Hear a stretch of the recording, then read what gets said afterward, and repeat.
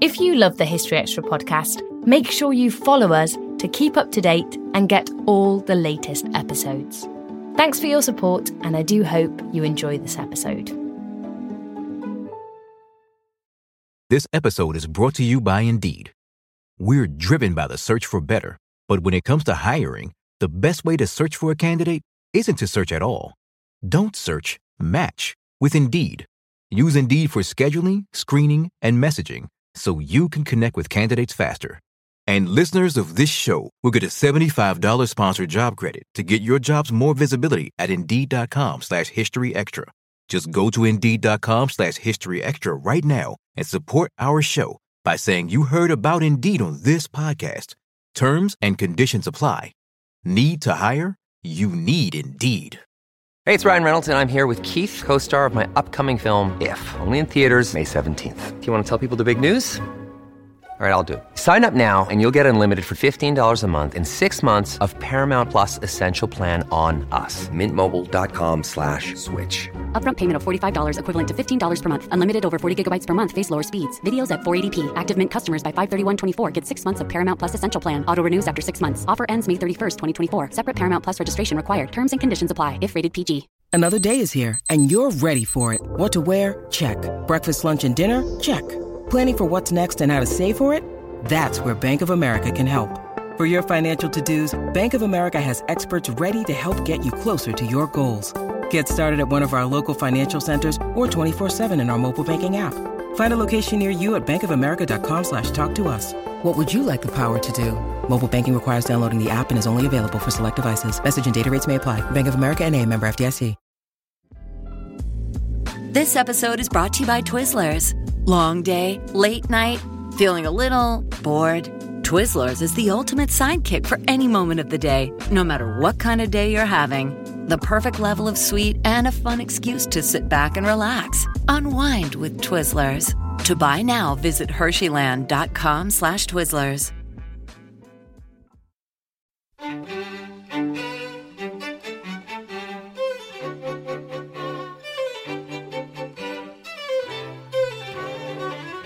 People like the Vikings could appear, rampage around for 2.5 centuries, and then get in their boats and go away again, and everyone could get back to being Anglo-Saxons. It wasn't like that. You know, they came and they stayed, and they changed culture, language, and society in England, in Scotland, in the British Isles. That was Thomas Williams talking about Viking Britain.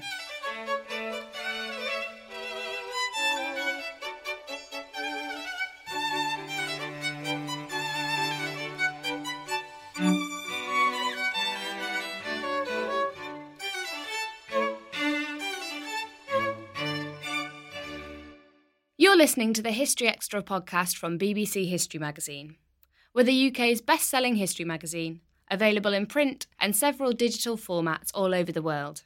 Find out more at historyextra.com/subscribe, or look out for us in your digital newsstand or app store. Hello and welcome to the History Extra podcast. Today we're talking about the Vikings, with Thomas Williams, who is curator of early medieval coins at the British Museum, and author of a major new history of Viking Britain that's due to be published in just a few days' time. BBC History Magazine readers will also be aware that Thomas wrote the cover feature for our latest issue on forgotten Viking battles. Putting the questions to him for this podcast was our staff writer Ellie Cawthorne, who caught up with Thomas at his office in the British Museum. So why do you think that the Viking era is such a fascinating period of British history, and why did you want to tackle a new history of this time period? There are lots of ways that I could answer that question. I think it's an incredibly formative era for not just England, but Britain as well. It's a period of time in which England comes into being for the first time from what had been a patchwork of little kingdoms and that developed out of tribal societies in the early Middle Ages. The Viking period is one of consolidation, and it's a period of consolidation that's driven largely by the invasions, the raids, and the political turmoil that those threw up. So England comes into being, but Scotland as well. So Scotland becomes a nation for the first time in this period. And again, through a similar, though slightly different process that's triggered in part by this sudden eruption of a new people into these islands. So that's one part of it. I also think the Viking Age is one that people often look back to, or the early Middle Ages in general, one is a period that people look back to seek origins for modern sort of national identities. And you see this a lot. I mean, it's one of the most misused periods of history. The symbols, the iconography crop up in some of the most unsavoury contexts. So I felt like it's something that doesn't really get enough attention, that there is a real history behind this. We don't need to rely on caricatures of the Vikings, and particularly when they're being misused for political purposes. And so that was in my thinking when I was writing. Can you tell us about some of the new research you've undertaken for the book, or new approaches you might have taken? Well, I should say, I mean, the book is largely a synthesis of existing research. In general, I mean, there's been a huge amount of groundbreaking research that's been undertaken by others over the last 25 years, not all of which has really filtered into the public consciousness. So that was something I wanted to do, to bring a lot of this into an accessible form that people could engage with. Alongside that, there are some really staggering new archaeological discoveries as well. Things like the mass grave in Dorset of 50 or so decapitated Scandinavians in a pit. It is a war grave, if you like, a mass execution burial. So things like that bring people face to face with the realities of the period, the sort of really visceral violence that was meted out, and not just by Vikings to Anglo-Saxons as it's usually framed, but also the other way around. And that's something else that the book has tried to get at, the disentangling of what do we actually mean when we say Anglo-Saxons? What do we mean when we say Vikings? We think of them as sort of monolithic groups, but actually those ideas of ethnicity and identity were very much more complicated, particularly by the 11th century. Could you give us some examples of that? Well, I mean, one of the most extraordinary stories from the Viking Age is the story of Alfred the Great's nephew, Athelwold, who rebelled against his uncle on Alfred's assumption of the throne, feeling as though it should have gone to him. His own father, Athelwold's father, had been king, and Alfred took his brother's crown. So he was an aggrieved young man and rebelled against Alfred. And after a bit of sort of to and fro, ran off to the so-called Danelaw, where it's recorded that he was acclaimed as king of the pagans and king of the Danes. So here you have an individual who is a scion of the royal house of Wessex, through and through an Anglo-Saxon, being considered essentially a Viking.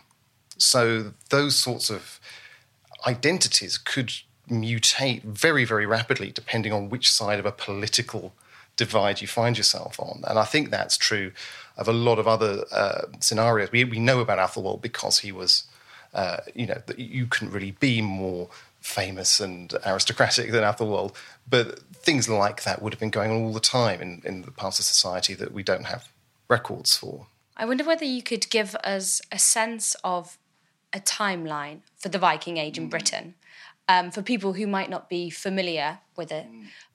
Yeah, I think you can think about the Viking Age in terms of fairly discrete phases of activity.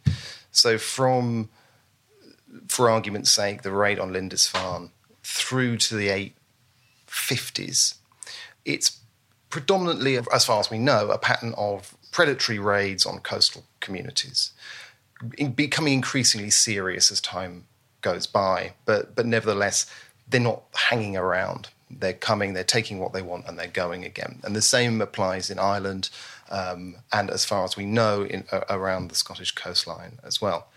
From 850s, 860s onwards, there's a huge shift, and what is known in the literature as the Viking Great Army or the Great Heathen Army, it's the Miklahera, the Great Horde, appears in East Anglia. And that marks a big shift because they first begin to stay over the winter, which means they're able to live off the land. They're not going home again. They've invested in in whatever it is they're after, and they start systematically taking over or knocking out the traditional Anglo-Saxon kingdom, starting with Northumbria, moving on to East Anglia. They have a go at Mercia, come back, have a go at Wessex, go back to Mercia, knock out half of that nation, and then back to Wessex again. And in 878 is the watershed moment when Alfred the Great defeated the army led by Guthrum at Edington.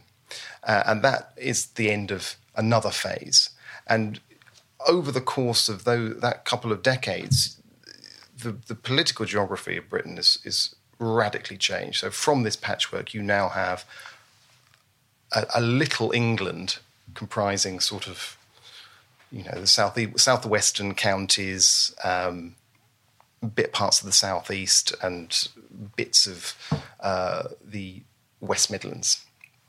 Beyond that is a great swathe of the country that is under some sort of Scandinavian control.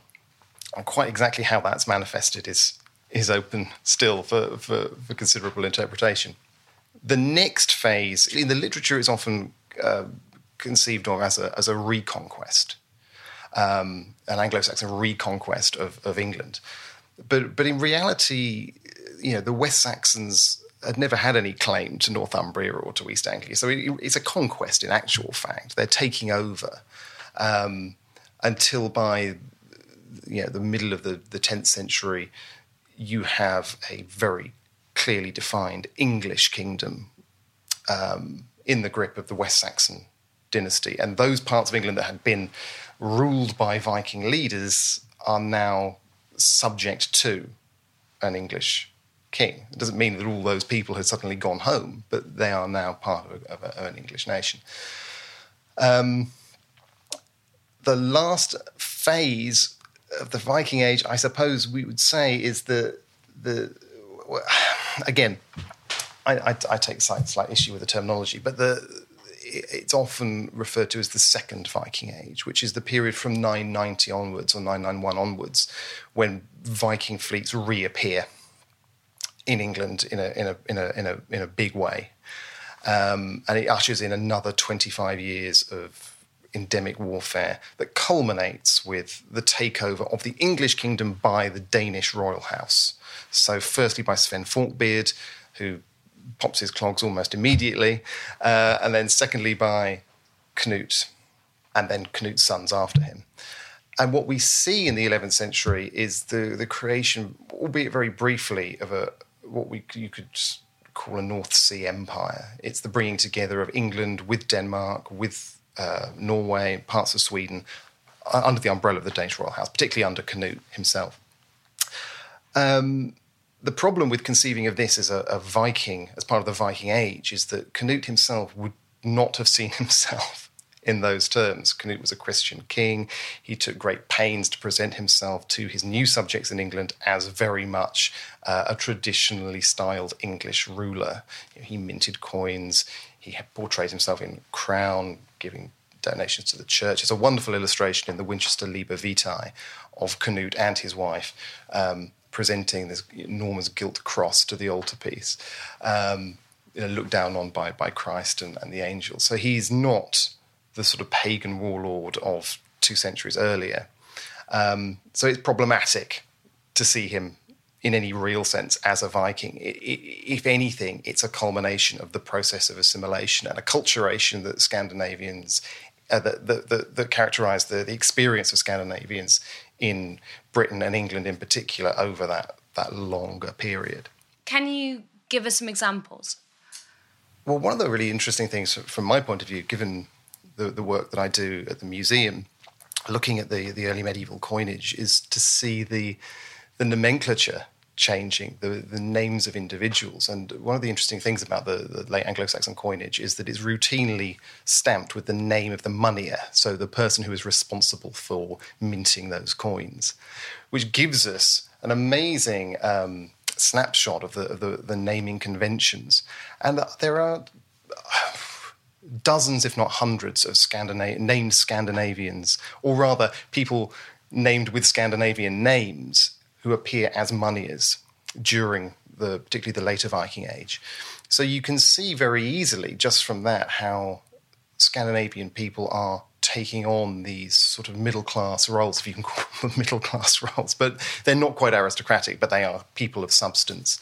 They're absolutely active in society, producing coins under royal authority, particularly in the parts of Britain that were under Danish or rather under Scandinavian rule, but also later on throughout England.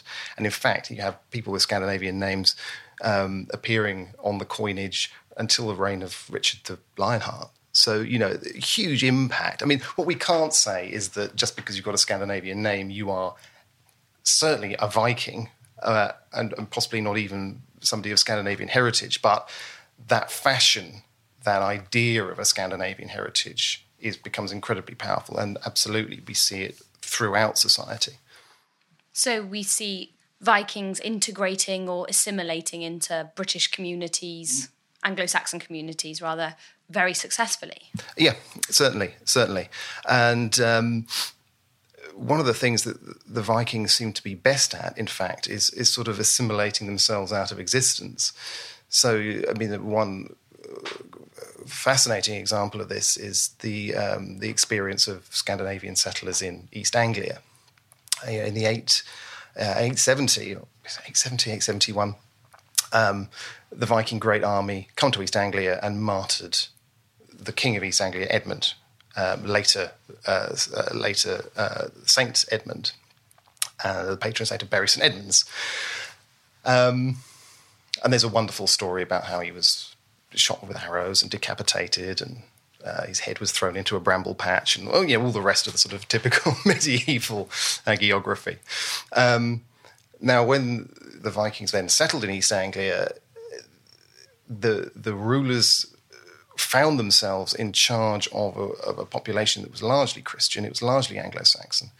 And within a generation or two, they're minting coins in the name of St Edmund. So it's a memorial coinage to the saint, which is a remarkable turnaround. So they go from martyring him to commemorating him. And that's pretty typical of that sort of level of pragmatic assimilation. And you see that a lot. The Viking Age, I think, has been heavily mythologized. We're all familiar from school with the image of, the horned helmet, which now we know is not correct, and the Viking raider jumping off his ship on British shores. Yeah. What do you think are some of the most common misconceptions you come across about the Viking Age, and potentially the most damaging? One of the misconceptions that I find frustrating is the idea that they were somehow just like us, because it fosters the idea that we can find something in the Viking Age to validate present identities. And very often that's a white Northern European sense of belonging. I think what I'm getting at really is that the Vikings were strange. The Vikings were weird. There was something odd about them. They wouldn't be recognisable to us. We wouldn't feel comfortable in their presence. At the same time, in some quarters, there's still this lingering sense that the Vikings just went away. They went home somehow. And that also plays into our ideas about identity and about immigration and about culture and how cultures operate through time. That, people like the Vikings could appear, rampage around for 2.5 centuries and then get in their boats and go away again, and where everyone could get back to being Anglo-Saxons. It wasn't like that. They came and they stayed, and they changed culture, language and society in England, in Scotland, in the British Isles, and across huge swathes of Western Europe, irrevocably. So the idea that we can look back to that period as somehow a defining moment in determining modern identities and ethnicities is totally false, because they were constantly in flux. So that's a big issue that I wanted to address in the book. Other misconceptions are legion. I mean, the idea that the typical Viking is a manly man with a beard, and all he does all day long is drink beer and fight and so on. And there are aspects of Viking culture that did celebrate those things. But also, people are often shocked to discover we have first-hand accounts of Viking men who wore eyeliner, that they invested heavily in their clothing, big baggy silk trousers, sort of MC Hammer pants, these sorts of images that are quite unfamiliar, put into a Viking context, the evident care that people took over their personal grooming. Combs and tweezers are things that are found in Viking greys, male and female, in abundance. And there's a huge comb-making industry in York. This is one of the things that was prized. Over-engineered objects. You don't need to build a comb out of hundreds of different bits, but they did, and decorated them very finely. So these sorts of ideas don't sit so easily with the sort of stereotype of this sort of hairy, dirty, oafish Viking warrior. And I'm sure some of them were like that, but clearly not all of them. Perhaps you could tell us a bit about Anglo-Saxon reactions to Viking arrivals and what these could tell us about the state of Britain and England at the time. Well, the problem we have, this is the problem for medieval history in general, really, is that the vast majority of the accounts we have are clerical. So they come from churchmen who have a lot invested in painting Viking attacks as the wrath of God made manifest.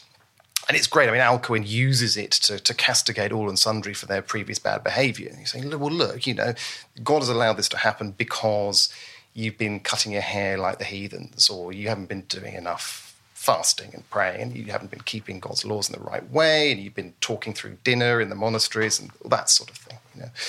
So that's a bit of a problem, and it colours pretty much all of the reactions to the Viking phenomenon in one way or another, particularly because monasteries and churches are an obvious source of loot. They're pretty well undefended storehouses stuffed full of gold and silver, lots of defenceless monks to take away as slaves, so they bear the brunt of a lot of the sort of aggressive parts of Viking activity. We get a much clearer picture of the period in general from the late 9th century onwards, when the Anglo-Saxon Chronicle starts to be written contemporaneously with events. And although it's still very much a kind of victim's narrative, you start to see a little bit more nuance in how Vikings are portrayed. And by the 11th century, it's completely changed, because you're seeing then Viking warlords who are fighting with Anglo-Saxon kings. So Ethelred the Unready uses a chap called Thorkel the Tall as a mercenary, and they fight together against the Danes who are invading. So it becomes a lot more fluid from that point onwards. And also part of the problem is that we just don't have reliable source materials for large parts of Britain. So the sources for Scotland are very thin. For Northumbria, and Mercia, they are very, very patchy indeed.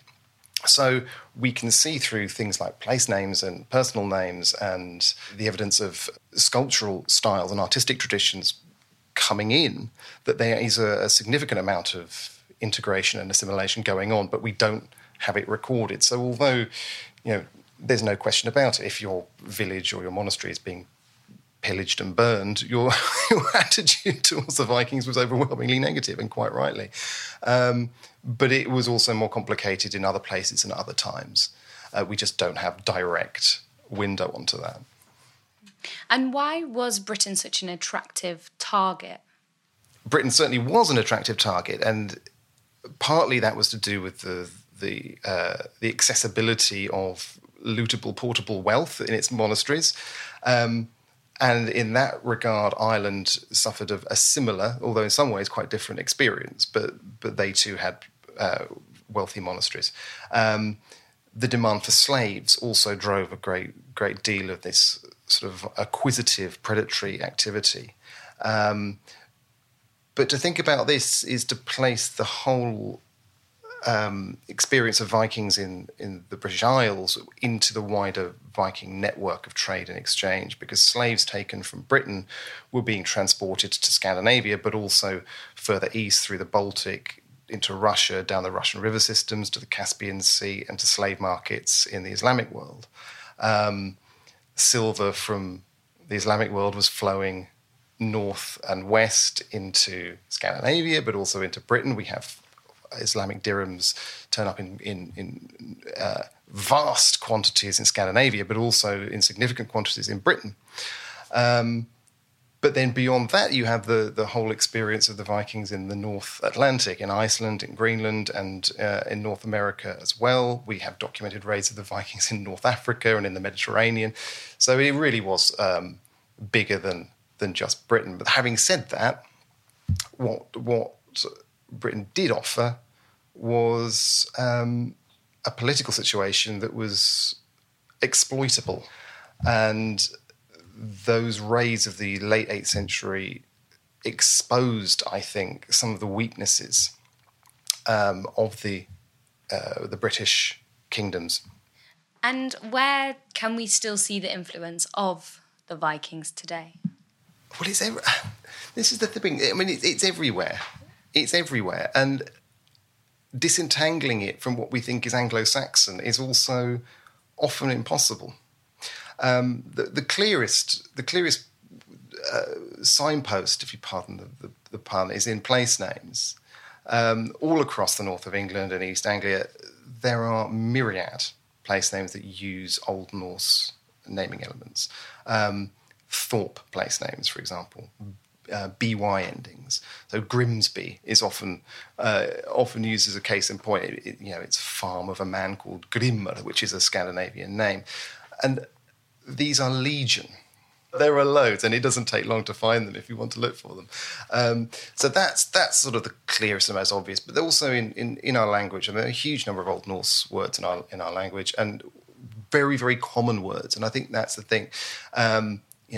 Words like window and egg and sister, things we use all the time. A lot of our pronouns, the fundamental building blocks of language come out of Old Norse. So to have that kind of influence, their cultural impact must have been enormous, and in ways we can't see, but we have the evidence now in the words we use. So it's a nice way to think about it, I think, that the Viking past is with us. It remains within our culture, and it's had an enormous impact globally. So the influence of the English language carries with it all these little seeds of Old Norse everywhere it goes, which is a fascinating idea. That was Thomas Williams. Viking Britain, An Exploration is out this Thursday, the 7th of September, published by William Collins. And as I mentioned earlier, you can read a piece by Thomas on forgotten Viking battles in the September issue of BBC History magazine, which is currently on sale. This month's edition also contains articles on the death of Diana, Princess of Wales, Queen Victoria's turbulent marriage, medieval Europe's unholiest monk, and a whole lot more. Look out for our September issue in all good newsagents and in our many digital formats. Meanwhile, Thomas Williams has also just been added to the lineup for our Winchester History Weekend, which takes place next month from the 6th to 8th of October, and features talks from dozens of the country's finest historians. Tickets for Thomas's event and some of the others are still available, so if you'd like to come along, please head to historyweekend.com for tickets and information. Okay, so that's about... This episode is brought to you by Indeed. We're driven by the search for better, but when it comes to hiring, the best way to search for a candidate isn't to search at all. Don't search, match with Indeed. Use Indeed for scheduling, screening, and messaging so you can connect with candidates faster. And listeners of this show will get a $75 sponsored job credit to get your jobs more visibility at Indeed.com/History Extra. Just go to Indeed.com/History Extra right now and support our show by saying you heard about Indeed on this podcast. Terms and conditions apply. Need to hire? You need Indeed. We don't always realize just how much our negative thoughts and experiences stick with us and weigh us down. You may find your brain constantly running through a highlight reel of bad moments. That comment your friend made last week that hurt your feelings. That frustrating thing your mum does. Or that silly thing you said in a meeting. Maybe it's time to get it all off your chest. Whether it's a tiny annoyance or something much bigger. Talking about it can give you some relief and lead you to a potential solution. That's where therapy comes in. It's a safe space to share whatever's weighing you down and learn to process it, so your internal highlight reel can focus on the good stuff. And BetterHelp offers affordable online therapy on a schedule that works for you. Connect with a licensed therapist by text, phone, or video call. Start the process in minutes and switch therapists anytime. Let it out with BetterHelp. Visit betterhelp.com/historyextra today to get 10% off your first month. That's BetterHelp, HELP.com/historyextra. This episode is brought to you by Twizzlers. Long day, late night, feeling a little bored? Twizzlers is the ultimate sidekick for any moment of the day, no matter what kind of day you're having. The perfect level of sweet and a fun excuse to sit back and relax. Unwind with Twizzlers. To buy now, visit Hersheyland.com/Twizzlers. That's all for today, but please do join us again on Thursday when we'll be discussing our History Hot 100 poll. Thanks for listening to this History Extra podcast, which was produced by Jack Fletcher. Do let us know what you think about this episode by emailing podcast@historyextra.com, and we might read out your messages in future editions. Alternatively, why not keep in touch via Twitter or Facebook, where you'll find us at History Extra. For more great history content, don't forget to visit our website, historyextra.com, which is full of history articles, quizzes, image galleries, and more. Plus, it's where you can download hundreds of previous episodes of this podcast.